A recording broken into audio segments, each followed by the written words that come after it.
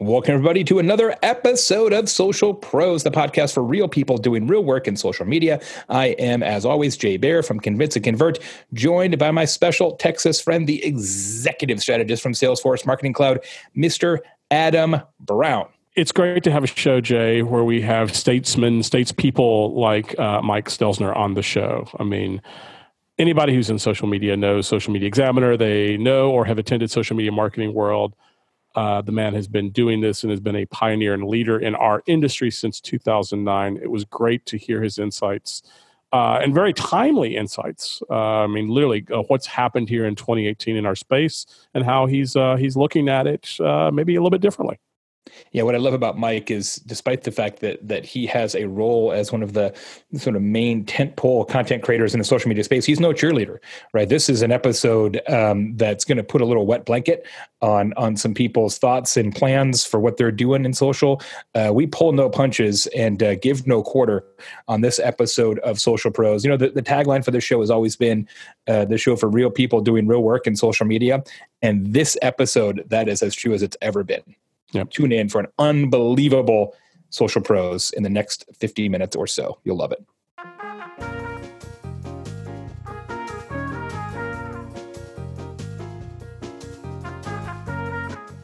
This is Jay Baer from Convince and Convert. Welcome to Season 6 of Social Pros.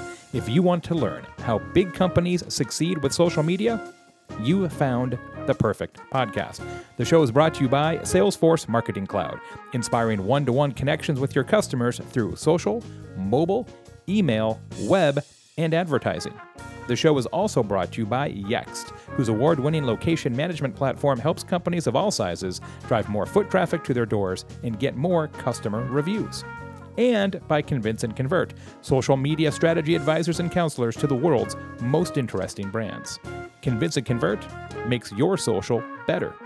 My co-host for the show is Adam Brown. Find all links, archives, and more at socialpros.com.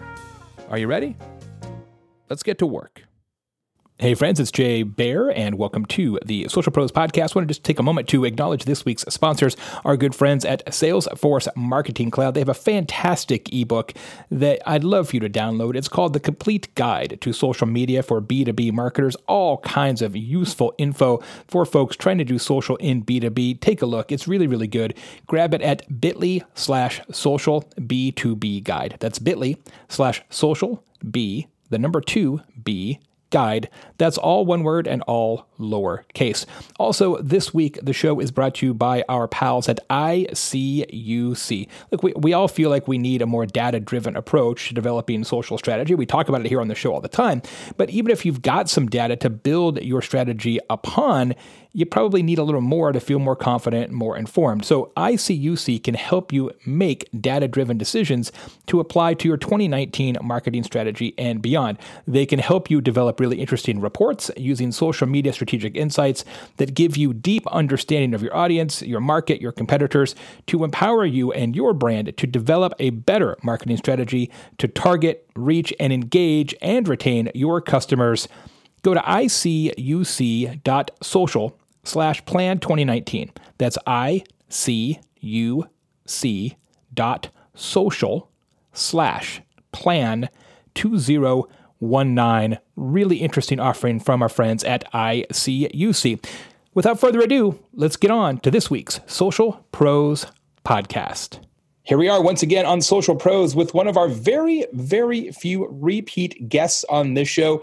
This is, we believe, his third time. We'll have to check the official database to confirm that, but it's at least 3. The one, the only, the man, the myth, the legend, Michael Stelzner from Social Media Examiner and Social Media Marketing World.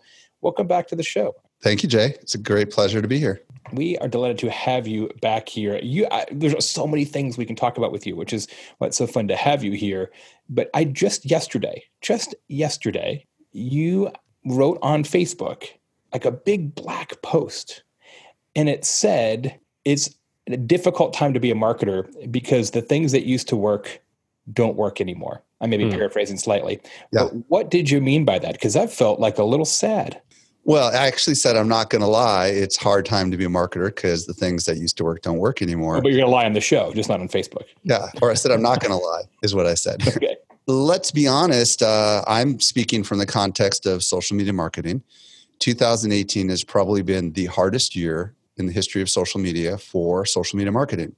And one of the obvious things is the Facebook apocalypse that happened back in February, where Facebook pretty much said, we don't care about your posts. We care about human interaction. And essentially said, everyone exit left who is a publisher or who has any content to share. And content died a slow and miserable death. There's that. And then, of course, there is the exit of perhaps the biggest acquisitions that they've made in the history of the company. The WhatsApp founder, the Instagram founders, and also the Oculus Rift, all within a very short period of time. Makes you wonder, doesn't it? It makes you wonder, doesn't it? And then, of course, you add in there all the public sentiment against Facebook. Google Plus shut down this year. Of course, we knew that was dead a long time ago, but Facebook advertising is getting more expensive. It's far more competitive. Email deliverability is not what it used to be because of algorithms that are designed to stop those messages from coming through. So the reality is that us who are marketers have been around for a while, and I've been doing this since 1996, so I'm one of the gray hairs. This is a very, very opportunistic time, but also a very, very challenging time because the things that used to work do not work anymore. And the things that even used to work like a few months ago don't work as well anymore. And of course, that's what I was saying, is that it's frustrating to be a marketer right now because everything that we knew is no longer true. Let's talk about that specifically. One of the things that you announced recently as well was that you were moving your series of video programs that you produce at Social Media Examiner from Facebook to YouTube. And there's been much kerfuffling about that in the industry. People are shocked because you've always been so successful and effective at Facebook. And so for you to say, we're pulling up stakes and packing up the tent and going to Wally World and going to run this sucker on YouTube, I think threw people for a loop a little bit. So let's talk, if you will, about why you made that decision and what you hope to gain on YouTube that you no longer had on Facebook. Let me clarify what we did. We canceled outright 2 shows, which were 40-minute shows that we were doing every week for a long time. One of them was a tools show, and the other one was a Ask Me Anything kind of thing where we'd bring on an expert. And the third show that we decided to remove off of Facebook, Twitter, LinkedIn, and Pinterest and exclusively put on YouTube. What it really comes down to is I had just gotten back from a conference that was all focused on video. And what had been grinded into my head is that what matters most is retention, especially if you're doing an episodic show like we are called The Journey. We want people to get through the content in order to be able to get to know the characters and understand what's going on. And the reality is that there's only 2 platforms on the planet that provide retention metrics, Facebook and YouTube. LinkedIn doesn't provide you any metrics other than views. Twitter provides you, that I'm aware of, no other metrics. And Pinterest doesn't provide you any metrics at all. So Facebook has decided to basically show our videos as we're going through the stream. And I use the analogy that being on Facebook is like driving down a highway and watching a show that's on a billboard as you're going by. Because when was the last time anyone who's listening right now spent more than 5 minutes watching any show of any kind on Facebook? It's not how people use Facebook. And the reality is if you look at any retention graph of any video, and that includes after a live video turns into a regular video, you will see a cliff that is steeper than El Capitan. It goes literally to 0 in almost the first couple of seconds. And then they're gone. So what we're doing, Jay and Adam, is we're putting our faith in false metrics. We're saying that we're doing this because of the views. We're doing this because people are there. And I'm here to say, no, the metric that matters is whether people actually watch, not the drive-by experience. We're not in this just to create branding. If that was the case, we would put a graphic up there. That's why I did it. Are you using this, Mike, as an opportunity as you move these shows from Facebook to YouTube to retool the actual creative content itself? Are you making any adjustments to the content because of all these things that we're talking about in the transitions? Yes. So this is a wonderful idea, wonderful concept I want to explore. So many people believe that, well, if it was engaging, people would watch it, right? So I just want to address this for a second. So this exact same content that I publish on YouTube and Facebook, on YouTube, I have like 60% of the people getting through the entire content. On Facebook, I have literally 1 to 3% of the people that click to play. And of that, at best case, 22% gets to the 1 minute mark. So on 5,000 people watching a video, 30 will get to the 1 minute mark. So I'm not retooling the content because YouTube, the same people are watching on YouTube. But what I am doing is, now that we've canceled all these shows, Adam, is we are zooming in on a new kind of content. So there is a place for video on YouTube, and it's short video. It's 120 seconds or less. So what we did end up doing was, we just after we made this announcement last week, the day afterwards, we created a 60-second trailer for our show, and that retention graph was crazy good, but nobody was clicking over to YouTube. Then what we did was we created a 60-second tool tip show, and that retention graph was off the charts, and we're getting like 17,000 views on that thing. So what we're doing is we're coming up with very short, very snackable, square content, because that's what we know people consume on Facebook. So this sounds like it's the opposite of, at least from doing this from the late 90s. I've always talked about the fish where the fish are. We look where our audience is, and we're going to put the content there. But it sounds like in this case, for the video content that you're talking about, it's not fish where the fish are, because yes, they may be there. They may be on Facebook, but they are not predisposed to watch this type of content. Ergo, I'm going to put the content on YouTube, but then what do you do on Facebook? Do you decide? I dug a canal and I told the fish to go down the canal. I mean, literally, okay? So what I ended up doing, just so you guys understand, first of all, I created the video. I'm very strategic. Jay knows this about me. There's always more than meets the eye with me. So what I did was I made the announcement. And people went nuts over it. And then what I did is I did a half an hour discussion on my talk show. And then, of course, I did a podcast on it. And then I emailed 500,000 people. And then I ended up, we have 500,000 fans on Facebook. So I just use every own media channel that we have, including our blog, to let everyone know this decision that I was making.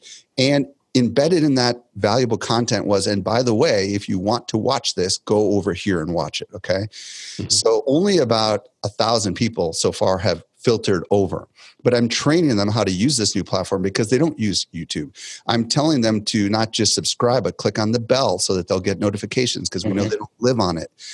So I'm teaching the fish to route in a different way, because I don't want, I have 533,000 people. I just want 1,000 of them to watch this video to the end.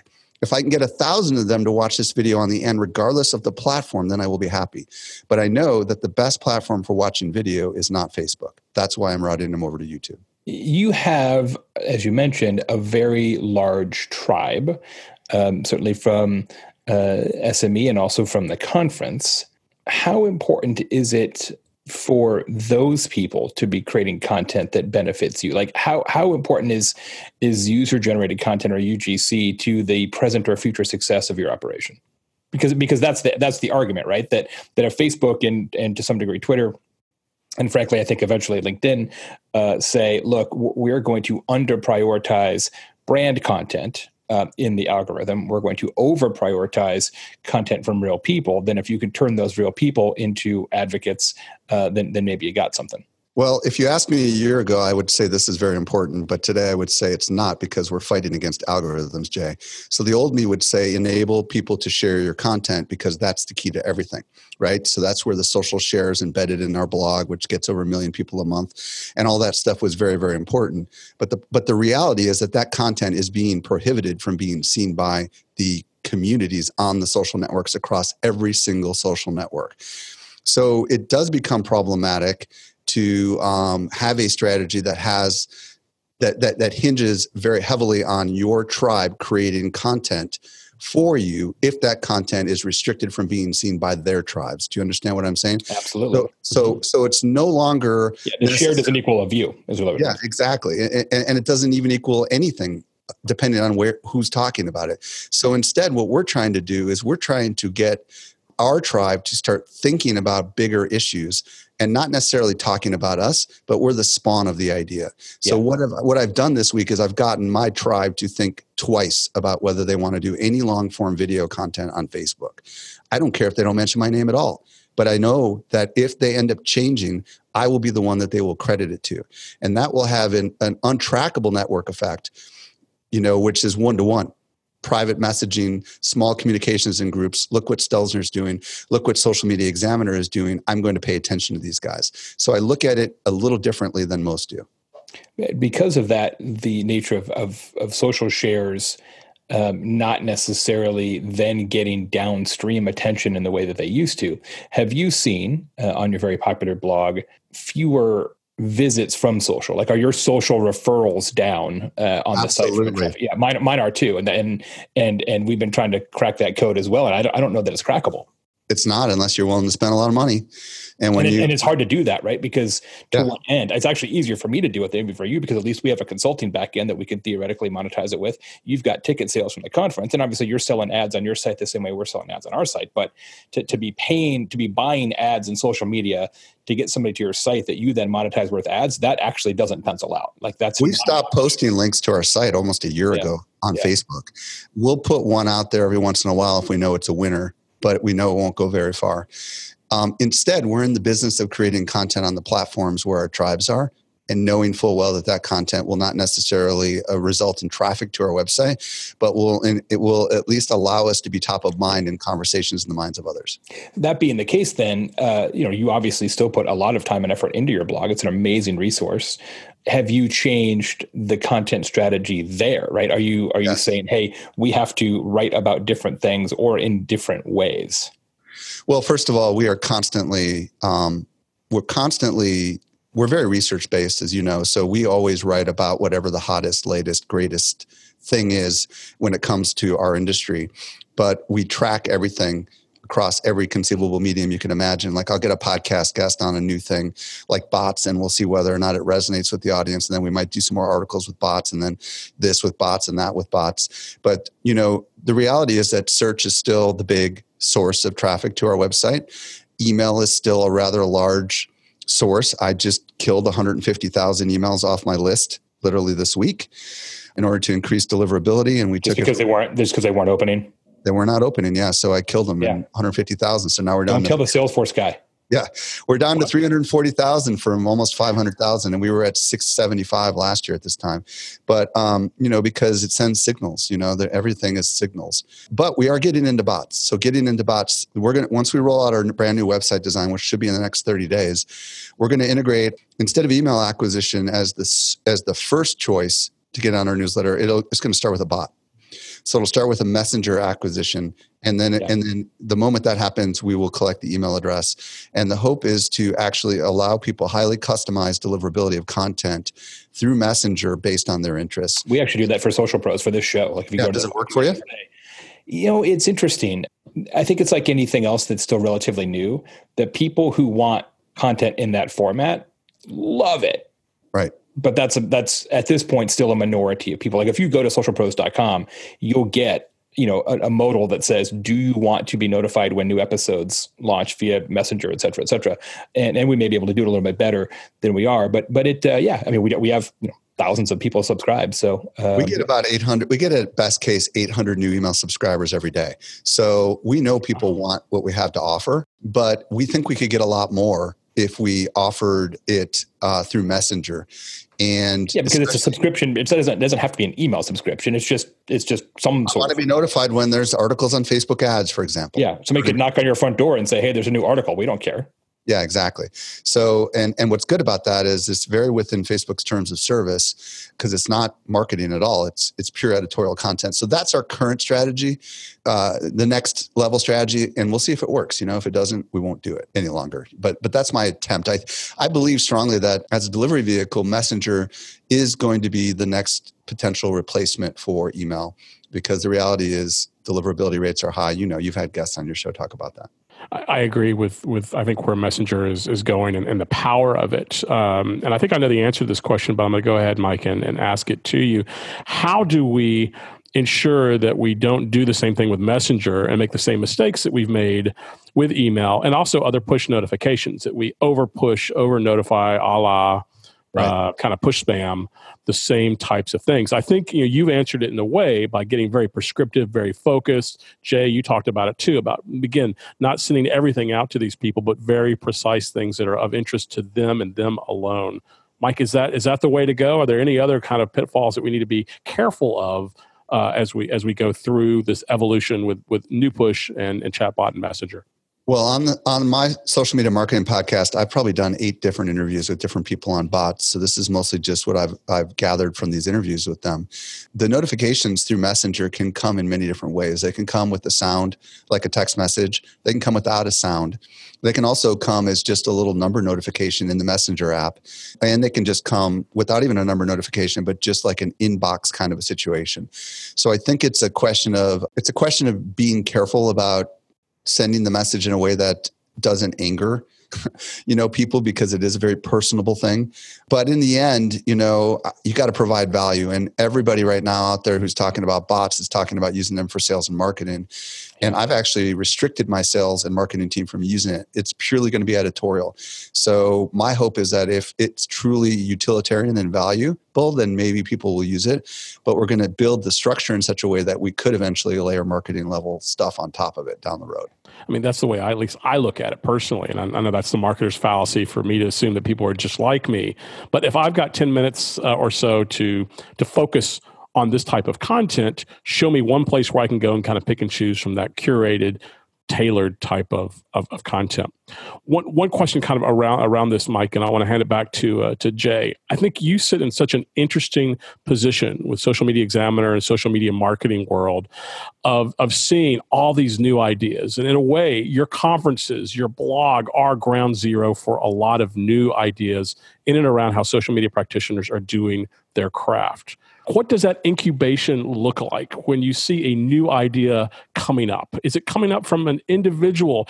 Do people watch one brand and go, oh my gosh, I need to do that, dunk in the dark with Oreo cookie. Yeah, I need to kind of do that. And they go off and do those types of things. Where do ideas kind of come from? And from where you sit, where do they evolve? We only cover really the major social platforms, Facebook, Instagram, LinkedIn, Twitter, ... So the way we discover stuff that's new is the social platforms pretty much tell us or disclose it, or there's news releases. And then our news team kicks in and they try to get their mind around what it means. We bring on external experts like Jay and others of the world to commentate on what they believe this could mean. We let them essentially tell us what it means in the same way if you were to watch CNN or Fox News, you know what I mean? Sure. So we let them tell us what's important. And then what we do is we see how our tribe reacts to it. And then, of course, there's a certain sense from my perspective. I can tell when something big is coming down the pipeline. And at that point, I would commission my editorial team to get a writer on this and write an article. Or I might decide to get a guest on my podcast to talk about it. So those are all the ways that we do it. And the more we start talking about it, the more we work it out. And we try to figure where it is in the hype cycle. Like artificial intelligence right now and augmented reality are very much on the hype cycle and have really no easy relevance today to marketers. But, there are far other things like bots, which are really here and ready to roll. And that's when we try to focus on the stuff that is practical applications for today. Yeah, things that are in the field today, as opposed to what's going to happen down there. I think it's one of the differences in terms of what you guys read about, which is versus what we read about. We try and take a little farther look out, right? Because it's sort of the corporate audience that we appeal to. Yeah, and you're working on strategy, right? And we're really we don't do tactics. Like we just don't. It's not a thing. You're too good at it. There's no point in me doing it. You've been doing this a really long time now. When did you start SME? 2009. 2009. Wow. So yeah, almost 10 years. Congratulations. Just had our 9-year anniversary. Thank you. Congratulations. What would you, if you had to start today, right? So many things have changed. Like when you started is not long after I started. And it was like, have a blog is the thing to do. And we did. And then have a podcast and we did. And have a video show and we did. If you had to start today, you were like, all right, none of this exists. What would you do? You're like, okay, I'm going to go start a media company that chronicles social media. What would you actually make? I would first of all ask myself, what is my strength? Am I more of someone who can talk, someone who's good on video, or someone who's a writer? But I would still go back to the core of content. I would probably fall back to doing video interviews. And this is where I started, Jay. In the beginning, I brought a camera crew with me and Blog World, and I just started interviewing people. And I met you at that Marketing Profs event where you were in a lab coat. It's amazing how people remember the lab coat. That's like a signature. That was 2009, by the way. Yeah, I know. I know, Brito. Bring it back, Jay. I actually had the swine flu, as it turns out, during that event. I didn't know at the time, but nice of you to tell me. Times. Oh yeah. Yeah. Sorry. Well, you didn't know. That's all good. So it turned out okay. But yeah, so today I would still do a podcast, believe it or not, because even though the medium is growing very, very slowly, it's the one place where I can capture the listening audience the longest. And it's the one thing that you talk about 1 minute videos on Facebook, right? Yeah. And here we are doing a 45-minute conversation. Exactly. Because people are listening to us while they're mowing their lawn, while they're on a boat, on a horse. I mean, whatever, you know what I mean? They can't on a horse. If you're on a horse right now listening to this conversation, I would love for you to email me, jay@jbear.com. I'm just going to do a quick poll here because Mike feels like there's a lot of social. Horse, I guarantee you. Okay. I want to see a selfie. I had a Canadian Mountie. I had a Canadian Mountie do a selfie on a horse. I had someone at the helm of a cruise ship. I mean, it's crazy. You just never know. On one of those scooters, I'm sure you guys have them in San Diego now. They just all the motorized scooters now. Yeah, we got them. My town. I'm sure you guys have in Austin too, and it's a little crazy. So that's what I would do. I would do some sort of interview. I would tap the knowledge of others, which is what I've always done, and I feel like it's highly scalable. It's a win-win-win for everyone. What's funny about that though is you're always a person who says, well, let me bring in the external expert. Let me interview somebody else. Let me create a conference where other people get to talk. But now you're the expert, right? You're always listed as one of the top influencers in social media, and you've built this incredibly successful organization. And I know that's not why you started out doing this. You've never been one to sort of say, hey, look at me and it's all about me and I'm the one in the limelight. But now you are, whether you like it or not. How does that change the way you think about social media and what your sort of role or responsibility is in this community? Because now you're not the guy behind the scenes. You are the guy. Yeah, I mean, I kind of had to do it, unfortunately, because I know that people do business with people they know, like, and trust. And I'm a strong advocate for brands allowing someone at the executive level to come out from behind, the office curtain and get to know the audience. I'm still deferring to experts. Like, I have my opinions, which I occasionally voice. But the reality is that I'm not a consultant. I don't do this for a living as far as, other than marketing my own conference. So people can look at me as an expert, and I appreciate that. But the reality is I'm just a guy trying to help this industry figure it out. And I think that's what resonates with people, is that I'm not trying to be something more than what I really am. Whether you like it or not, you are an expert on this. And I think you have this keen ability to kind of look beyond just the first horizon and the first mountaintop to see kind of what's coming. And in a way, you almost have to do that. I can imagine that planning social media marketing world is a lot like painting the Golden Gate Bridge. Once you get done on one end and you close one, you got to start planning the other, which means, in internet years, you've got to start thinking about who we're going to have keynote next year, not even knowing where the platforms or channels are going. Just like you opened up this show with what happened with Facebook and what's happening over there with Instagram and the Oculus and the WhatsApp leaders. We would never have predicted that even a month and a half ago. How do you keep your finger on the pulse? You're surrounded by some of the smartest people. You're surrounded by bringing in these experts and journalists and creative people. But what do you read? What do you use every morning to keep you up to speed, other than, of course, Social Media Examiner? Well, I'm a big fan of the Google app on my iOS because it knows what I search for and it shows me news that I think is relevant. I also love the Apple News app, which, if anybody has updated their Macs, it's now built into the computer and it pops up news alerts, which is kind of cool. There's just too much going on. So I do heavily I listen to podcasts, 20 of them a week, including your guys' podcast. So I'll pick up little patterns that I hear across all these little things. Like, I picked up plenty from the interviews that you guys have done with plenty of your guests in the past. And they just kind of sit somewhere in the recesses of my mind. And when I know what the challenges of our industry is, because we have a professional organization and we have a private group called the Social Media Marketing Society, and people talk about their challenges. And so I kind of have a sense of what marketers are struggling with. And then when I see kind of stuff come up or people talk about things, I get them on my show and I talk it out. It's just kind of a crazy, I don't even know how to describe it, thing, but it's kind of how my brain is wired. I just kind of always am looking far enough into the future, but not too far. I'm never looking more than about maybe 6 months out, believe it or not. And I don't even make decisions on keynotes. Well, given what you cover, I mean, it's tricky. Jay knows this. I don't even make keynote decisions until 60 days out, and typically I recruit for that purpose. Yeah. Yeah. Because it's just too crazy. I mean, I didn't even know what I was going to be keynoting on until February 11th when Mark Zuckerberg changed it all. Right. Yeah. Got to rewrite it.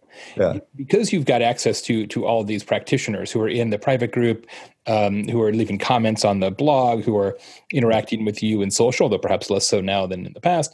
Is it ever frustrating for you where you're looking at conversations of people in your tribe and you're like, this is just wrong. Like this person is saying something that is factually incorrect or potentially leading other members of the group sort of down an alley.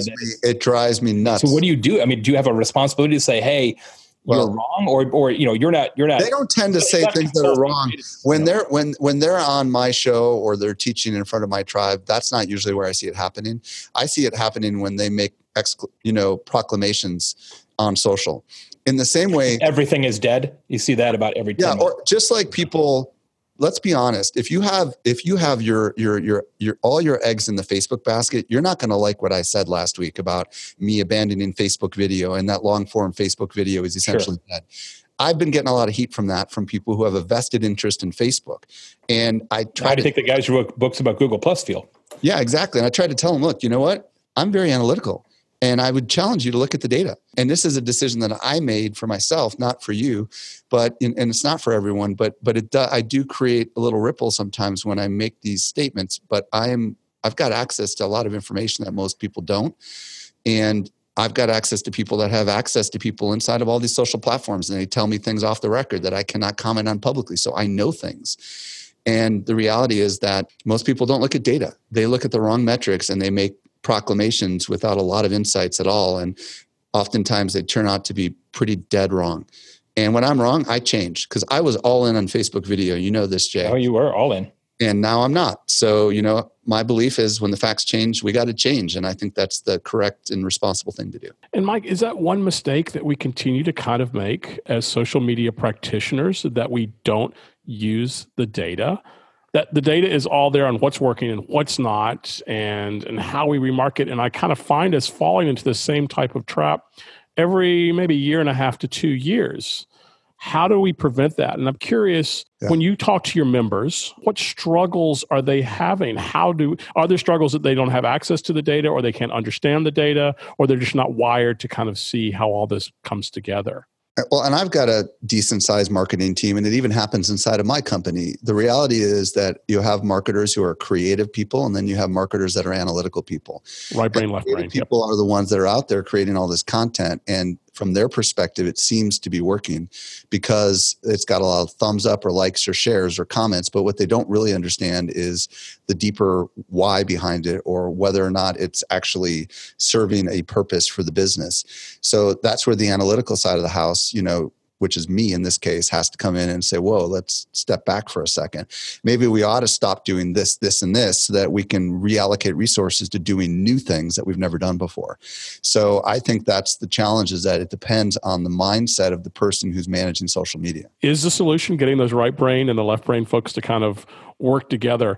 Last week, we had Robert Glazer, CEO of Acceleration Partners, on the show talking about affiliate marketing. And one of the things I love about affiliate marketing is that you immediately know whether it's working or not. I mean, it's not based upon likes or engages or how many seconds. It's based on how many people clicked and bought something. Right. How do we wrestle with measurement in 2018, where we can't even trust the data that we're getting from some of the channels? This is the biggest challenge. I've been measuring this since 2009. I've come out, I feel like it's 9 or 10 years in a row with my social media marketing industry report.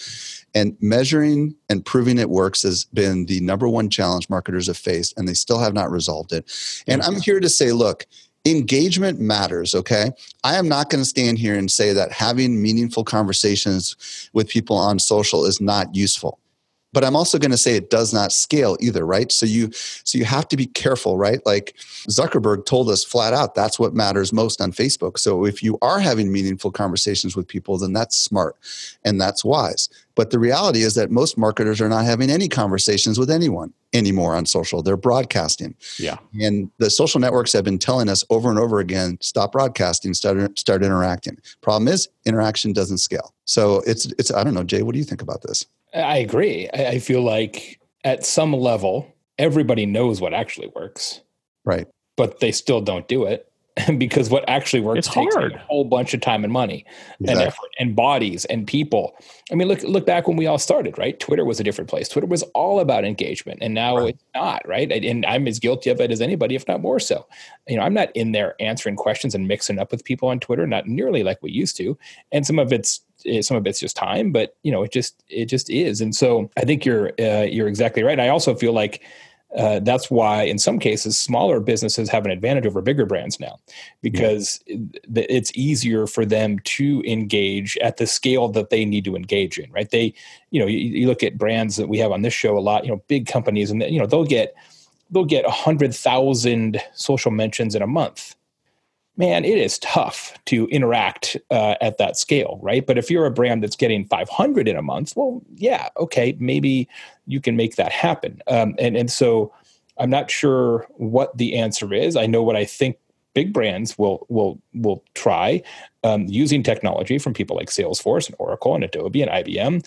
They're going to try to do engagement at scale with AI, with machine learning, right? With bots, right? You're going to have your Twitter bot, which is not going to necessarily be used for Russian election malfeasance. That gets challenging now because California passed a law that said you have to. It's a bot. So guess what? Everyone in America will have to disclose it's a bot, and that's just going to make marketers #bot, baby.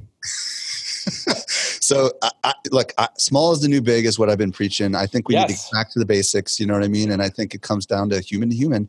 It's not going to be easy, but that's okay because this is what got us here. You know what I mean? One person at a time. Yeah, until you got to pay all your bills. That's the challenge. But you know what? Let's be honest. I would rather have 1,000 fanatical fans than 500,000 who don't read any of my stuff. And that's true. That's kind of where I'm at. You know what I mean? And the reality is you can change the world and accomplish amazing business results if you get back to basics. That's why we never change the show. At least we haven't so far, right? It's like this show is a popular show by any measure, but is not a giant show because it's so focused, right? It's focused on a particular type of listener, a particular type of topic, and I think that's good for the show and good for the listeners. That's right. Don't get too caught up in the numbers because they're deceiving. Yeah, it is. If we can agree that this challenge of us broadcasting in social media rather than narrowcasting or one-on-one genuine engagements is the biggest mistake that almost all of us are making in the social media space, what's the second biggest mistake that we are all making here? As where you sit talking to hundreds, if not thousands, of the smartest social media practitioners. Let's keep doing this the whole show. What's the 17th? Yeah. The second biggest mistake is that people are not coming up with a stopping list, Adam. And I'm telling you right now, everyone who's listening right now needs to get out a pen and paper and come up with a stopping list, because if you don't stop doing certain things, you will never be able to do all the amazing things you hear on Jay and Adam's show. You just end up being mediocre at everything. Yeah, exactly. So that's what I really admire about you. You are, I don't want to say singularly, but more than anybody I know, you are unafraid to kill your own good ideas. And I've really taken a lot of inspiration from that in my career. That's one of the things I really, really watch you do. And I think it's such a good habit to get into. It's like, don't fall in love with your ideas, fall in love with the results. And if the idea no longer produces the results, well, then you owe it to yourself and to your own team and to your own family to be like, this doesn't work anymore, so let's stop doing it. Because otherwise you're just wasting time and you only have so much of it. And just imagine all those amazing ideas that will never be born because you do not give them the opportunity.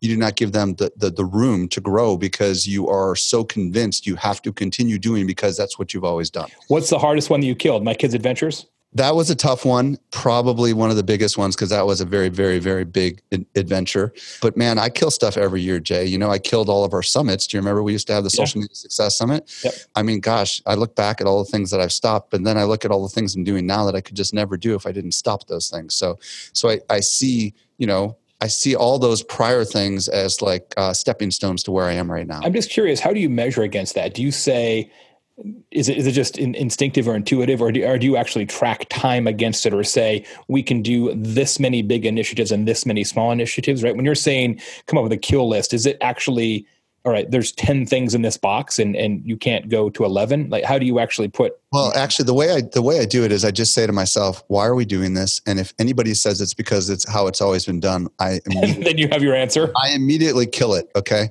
I don't even care. I just get rid of it. And it's more for the birthing of new ideas. It's not like I have an idea that's waiting to be birthed. It's more just giving mind space for the new idea. Yeah. Give it real estate to occur. Sure. Exactly. So, and I don't measure it other than I just know it works. It's been working for me for decades, I already have the headline for this episode: Why Less is More in Social Media, starring Mike Stelzner. I like that. I like that too. I'm only good at one thing, which is writing headlines and book titles. That's really all. Everything else is you're a little better than just, everything else is just window dressing. Then you ought to Speaking kill of which, when are you writing a new book? When are you writing a new book? I've got 2 under my belt and I've got plenty of book ideas, but right now I've got too many other. You got to kill some more projects first, apparently. Yeah, I got too many other adventures that I'm thinking about starting that are more important than a book, and I can't quite get to the place to even start those things. So the next book is nowhere on the horizon. Do you think if we were sitting here in 5 years doing episode, what would this be, Jay? It would be in the 900s at that point, right? Yeah. Let's see, 5 years would be another 250, 600s. Okay, 600s. Are social media practitioners going to still be its own discipline? So much of what we've been doing, if you look at the history, and 9 years of doing this, we've gone from generalists kind of having social media chops to now actually having people who do social media each and every day as the main part of their job. Are we transitioning to that becoming even more of a discipline, even more focused, even more kind of, org chart little lines off the main social media department? Or are we going to go back to all communicators, content creators, marketing communications experts just having a really good social chops? Here's the thing. When I started Social Media Examiner, I honestly thought social media was going to be a 3-year deal. And I thought it was going to be an experiment. So clearly I was off. And if I make another prediction, I'm going to be way off. But here's what I will tell you. In 5 years, there will be 2 major social platforms that we've never heard of. One of them will probably be owned by Microsoft, and the other one will probably be owned by Amazon or some other multi-billion-dollar company. We're in a massive disruption right now. This is the prime time, 2018, 2019. Even someone listening to this podcast might be the founder of that thing. But I believe that social will never go away. I think the way it works will change because it has changed so much in the last 9 years. I don't think we can envision what's coming. I honestly don't. But I think that AI and bots will end up, and privacy and everything else will lead to a new era of social. And there'll be a brand new birthing of true communities and interactions that are at levels we just cannot fathom.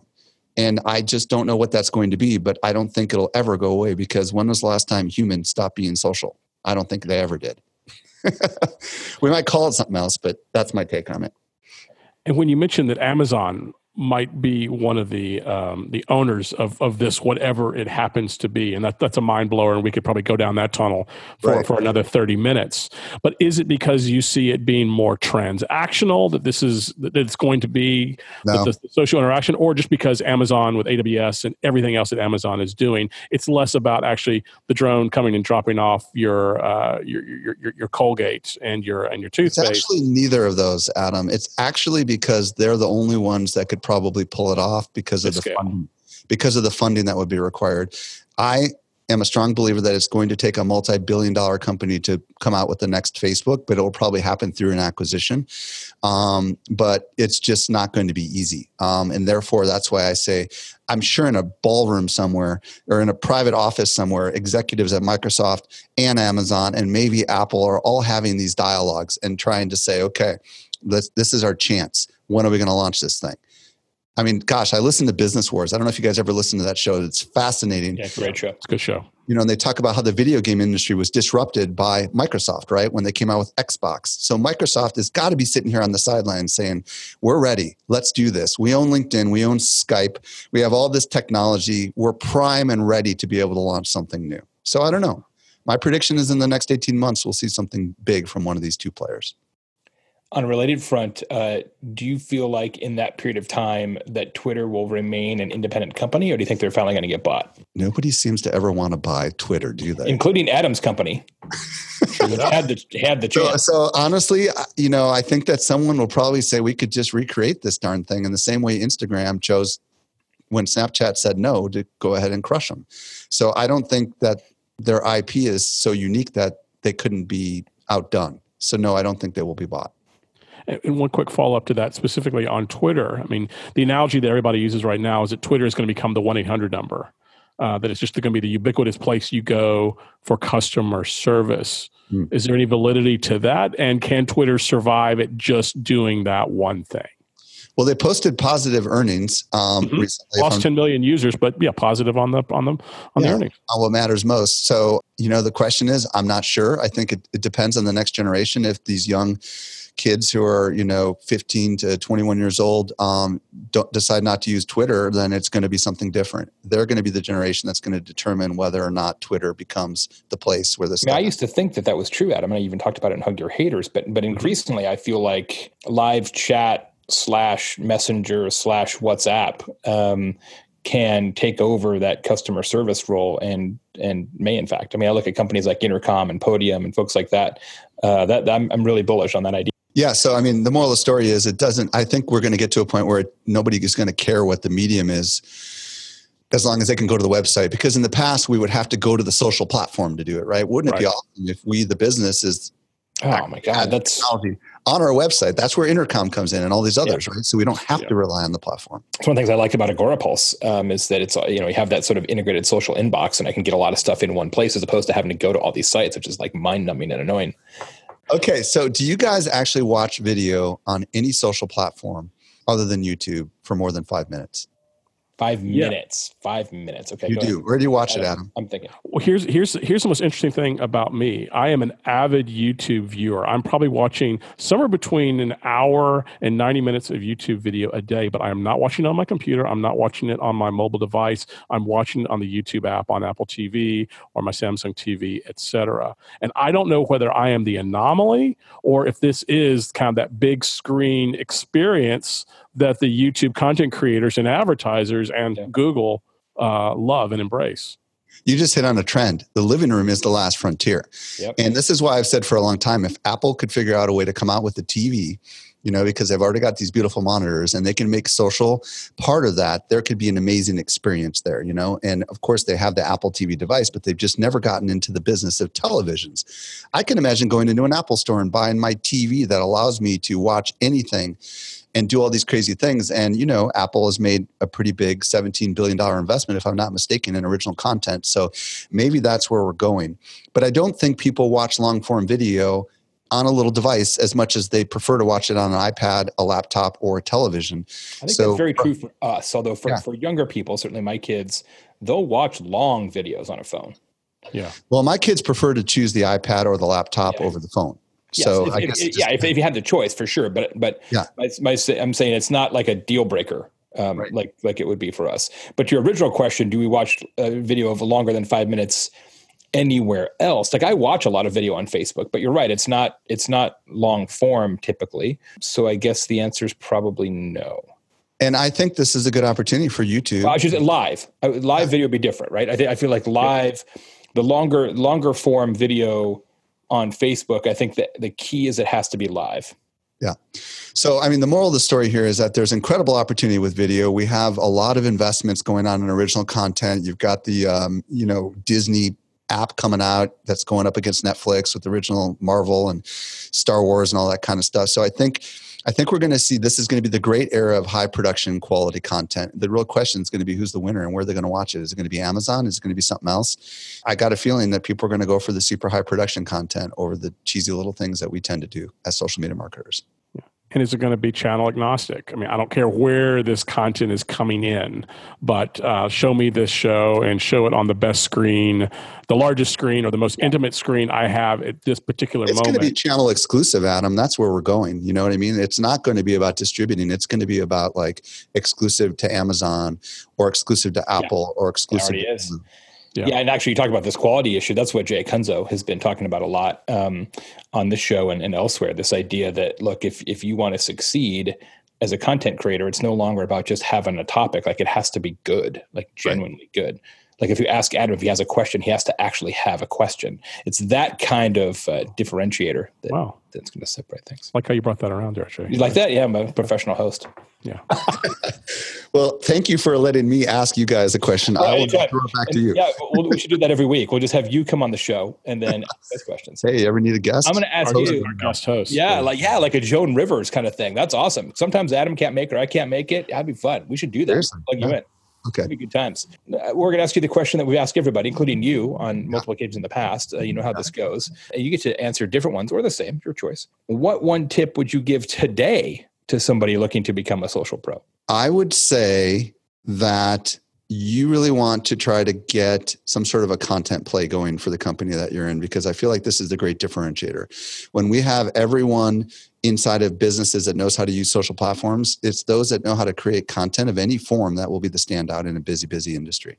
Yeah, it's interesting. We see this so much on the strategy side. I'm sure Adam does too in his strategy work that, this is going to get a little too granular, but 2 or 3 years ago, we had a distinctly different client deliverable for a social media strategy versus a content marketing strategy. Like, it was a different format. Like, what we included was different. How we thought about it was different.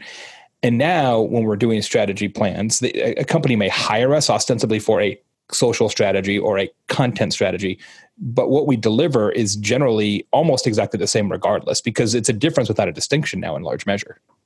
I would agree. Glad we're on the same page. Absolutely. Last question for the one, the only, Mr. Michael Stelzner, proprietor, founder of Social Media Examiner, and the head of the BAFO Social Media Marketing World Conference. What are the dates this year? I should know this, but March 20th, 21st, and 22nd in San Diego. Always in San Diego. An absolute must attend, ladies and gentlemen. You need to be there. I will be there. Adam Brown will probably be there. Mike will be there, obviously. I hope so. If you could do a video call with any living person, probably not on Facebook now, but if you could do a video call with any living person, who would it be and why? I honestly have really been struggling with this one, and it didn't come to me until we started the show today. And I'm going to have to say Mark Zuckerberg. The reason I'm going to have to say Mark is, despite all the bad press that Facebook is getting, I still respect what he has built. And I hope that nobody kicks him off the board of Facebook, because what that guy has built is one of the most amazing things in the history of the world. So I would love to just get a chance to talk to him and unravel how his brain works and how he thinks about things, because I do think he is one of the leading entrepreneurs of our generation, right up there with people like Bill Gates and Steve Jobs. Completely agree. And I think when the smoke all clears, maybe even more so. I think so. Fast forward down the road a little bit, his impact may outstrip the impact of Jobs or Gates eventually. And I also would be interested to ask, like, okay, we understand that you're ostensibly making these moves to benefit customers, but it really hurts businesses. And obviously they go into that eyes wide open. And I just always find that to be an interesting decision, especially as a public company. Absolutely. Adam, anything else? What a great show. Michael, thank you for your insights. I agree. We haven't heard from Mr. Zuckerberg in terms of the last question probably for a year or two. And I think right now is a very interesting time that I would like to hear his answers and how he's approaching and looking at Facebook very much differently, I think, than maybe 12 months ago. Or maybe it's the same exact strategy that he's had all along. But I think him answering that one question would be very informative. Let's get him as the keynote at Social Media Marketing World. Yeah, I think there's a slim chance that'll ever happen. But hey, somebody's listening to Facebook and you want to meet your accusers. Yeah, if somebody's listening from Facebook and you want to bring them, we would definitely give them a stage. Yeah. Give him a good slot, that's for sure. Mr. Stelzner, thank you so much. It's always great to talk to you. We are the richer for it. Congratulations on all the continued success. I can't wait to see you again, my friend. And ladies and gentlemen, this has been Social Pros, all the different episodes we have ever done. We're at socialpros.com. We are going to start doing the show in video, just FYI. So be looking for that soon. We'll keep you up to date on that. On behalf of Adam Brown, on behalf of Mike Stelzner, I'm Jay Baer from Convince and Convert. Thanks so much for listening, and we will talk to you next week. Thanks for listening to Social Pros. Please leave a review and subscribe on iTunes or on your favorite podcast listening app. Go to socialpros.com for a complete show archive and for our greatest hits. Social Pros is sponsored by Convince and Convert, Salesforce Marketing Cloud, and by Yext, and is produced by my team and I at Convince and Convert Media. If you're interested in being a guest or a sponsor on the show, visit us at convinceandconvert.com.